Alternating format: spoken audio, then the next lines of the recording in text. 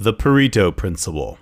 In the late 1800s, almost turn of the century, an Italian economist stated, 80% of your results comes from 20% of your work. That is why vision is absolutely essential. Hey, this is Matt, and you're listening to the Math Boss Mashup.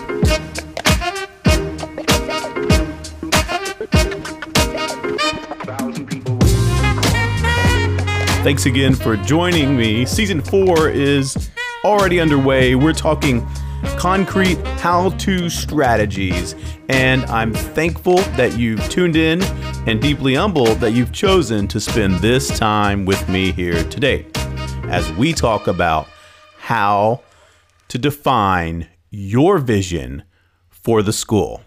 Let's jump right into it.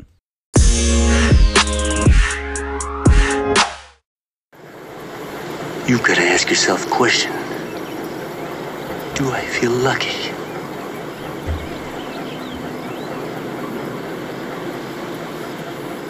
Well, do you?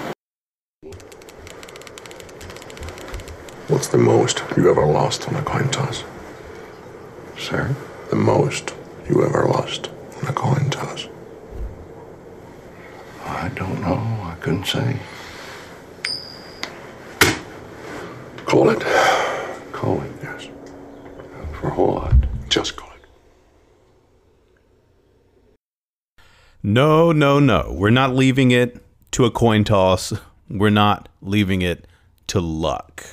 Now, you might be lucky, and if that's the case, this episode's probably not for you. But for the rest of us, vision is the opposite of luck. Vision is seeing into the future what you believe would be good for your school, and then seeing the pathway for getting there. So let's talk about how to define your vision for your school.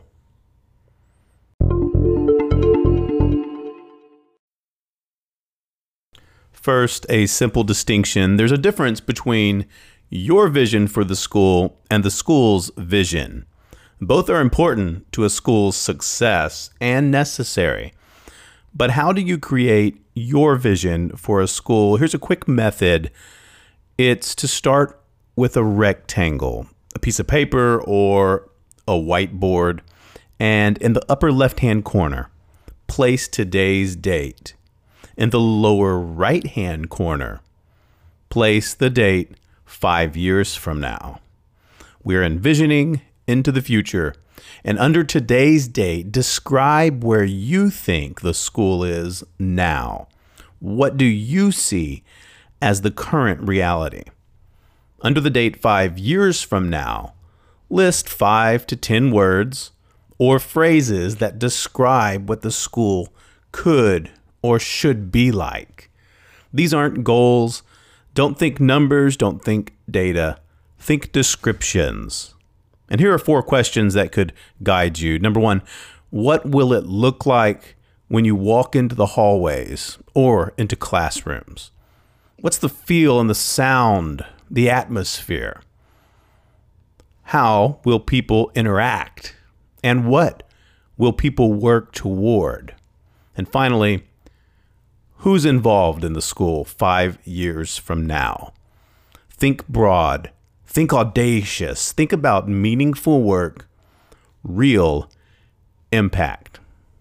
Now, think of 2 or 3 possible pathways that could connect today to 5 years from now.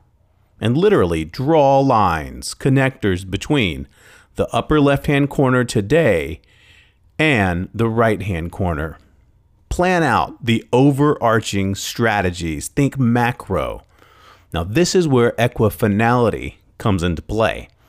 Can you envision 2 or 3 different possible pathways to getting to where the school needs to be?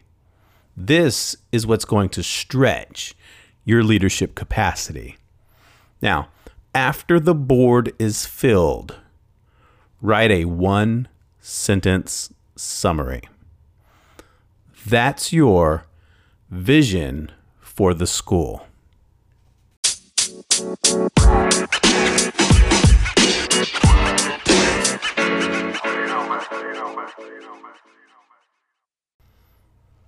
Now, the key is involving your team in the same visioneering process for the school after you've defined your vision.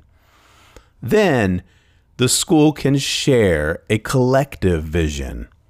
It's okay for it to be different than yours. Then you know where the discrepancy is in between what you see the future is and what the school sees. It's a gap that allows your leadership to either move you or to move the school. It's also the power of multi-finality.